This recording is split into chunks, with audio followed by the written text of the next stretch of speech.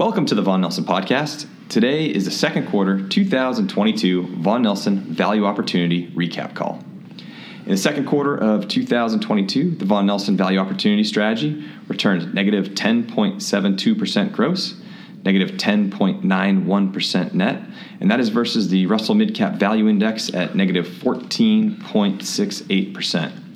This brings the year-to-date total through the second quarter for the Vaughan Nelson Value Opportunity Strategy to negative 13.82% gross, negative 14.2% net. And again, this is versus the Russell Midcap Value Index at negative 16.23%. And with me today is Lead Senior Portfolio Manager, Dennis Alf. And with that, Dennis, I will turn things over to you.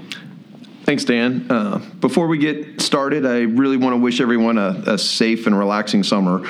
I know it's been a long couple of years for everybody with the pandemic, so I hope everybody's taking advantage of the summer to get out there and recharge a little bit and enjoy themselves. Turning to the quarter, as Dan mentioned, it was a really strong quarter from a relative standpoint for the portfolio as the market experienced a major double-digit correction.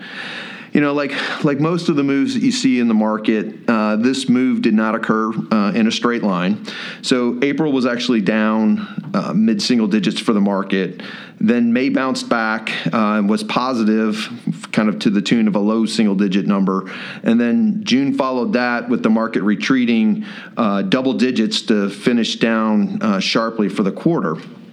Encouragingly, though, for the portfolio, value opportunities actually outperformed in every month in the quarter, so both the up months and the down months, and that allowed us to build that steady relative outperformance throughout the whole quarter, and it was driven both by positive selection and allocation effects, so a really, really strong quarter for the portfolio.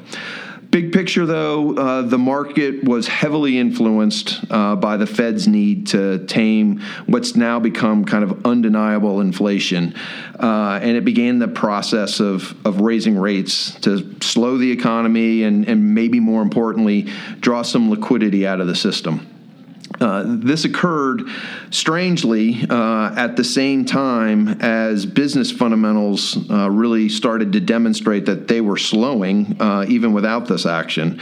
And companies really had to start dealing with and addressing issues with labor, mismanaged inventory, and just kind of slowing demand concerns that were as function of just comping over some tough stimulus periods, as well as just weakening underlying fundamentals. We've kind of had the portfolio position for this, and really kind of big picture, the portfolio was ready to just kind of be out of the way of some of these issues, and that wound up being greatly beneficial for relative performance. Our outsized positions in high-quality utilities, as well as a larger than normal cash weighting, proved to do just that and kind of helped us create that significant outperformance. Similarly, our holdings are a little less cyclical in the industrial and technology space relative to the market, and that proved to be very helpful in preserving capital during this sell-off. Healthcare was our main drag in performance inside the portfolio. We had a couple of positions that had either large labor components to their cost structure or international FX exposures, and those concerns just didn't fare well during the period. The portfolio only made a couple of moves position-wise during the quarter. We sold out of our only consumer finance position. We had some concerns there about growing loan losses should this slowdown wind up becoming something a little bit more material. And we used those proceeds to establish two new positions, one in consumer staples with a name that's really focused on kind of value brands in the marketplace, and a second new position with a financial technology company that's really known for having long-term contracts and extremely sticky revenues and customer relationships. We think those are the types of criteria that are going to fare well in the environment that lays ahead. Otherwise, the moves in the portfolio were really more at the sector level, where some of the sector weights were changed to reduce overall economic exposure to this potentially slowing fundamental situation. So we kind of added to our holdings in staples, utilities, and broadcasting, and we reduced the weightings in the more cyclical parts of the portfolio, namely consumer, energy, some healthcare, technology, and the material sectors. Going forward, we expect the Fed to continue to be really diligent in their desire to rein in inflation. There will be a material hike at their next meeting, and there's a pretty good probability of more hikes to follow later in the year. This is going to impact economic fundamentals with a lag in the medium to longer term. But in the shorter term, there's going to be a noticeable impact on available liquidity really for all risk assets.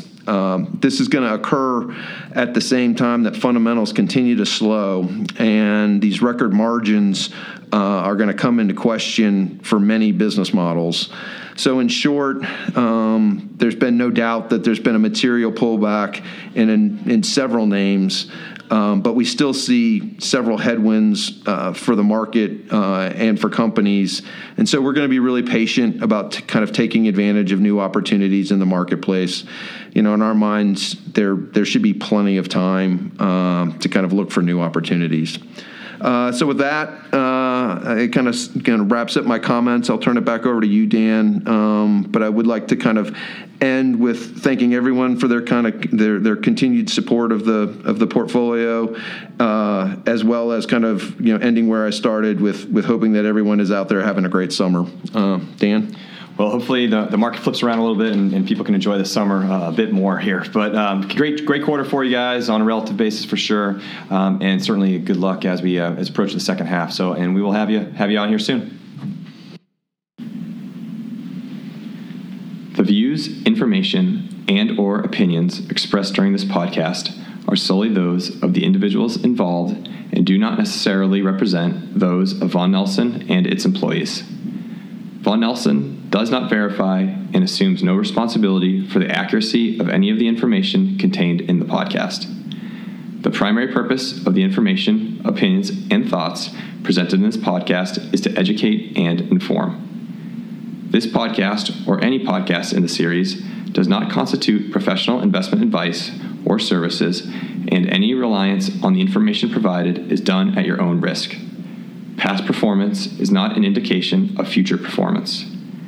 By accessing this podcast, you acknowledge that the entire contents of this podcast are the property of Vaughan Nelson or used by Vaughan Nelson with permission and are protected under U.S. copyright and trademark laws. Securities discussed within this podcast may be held in the Vaughan Nelson strategies.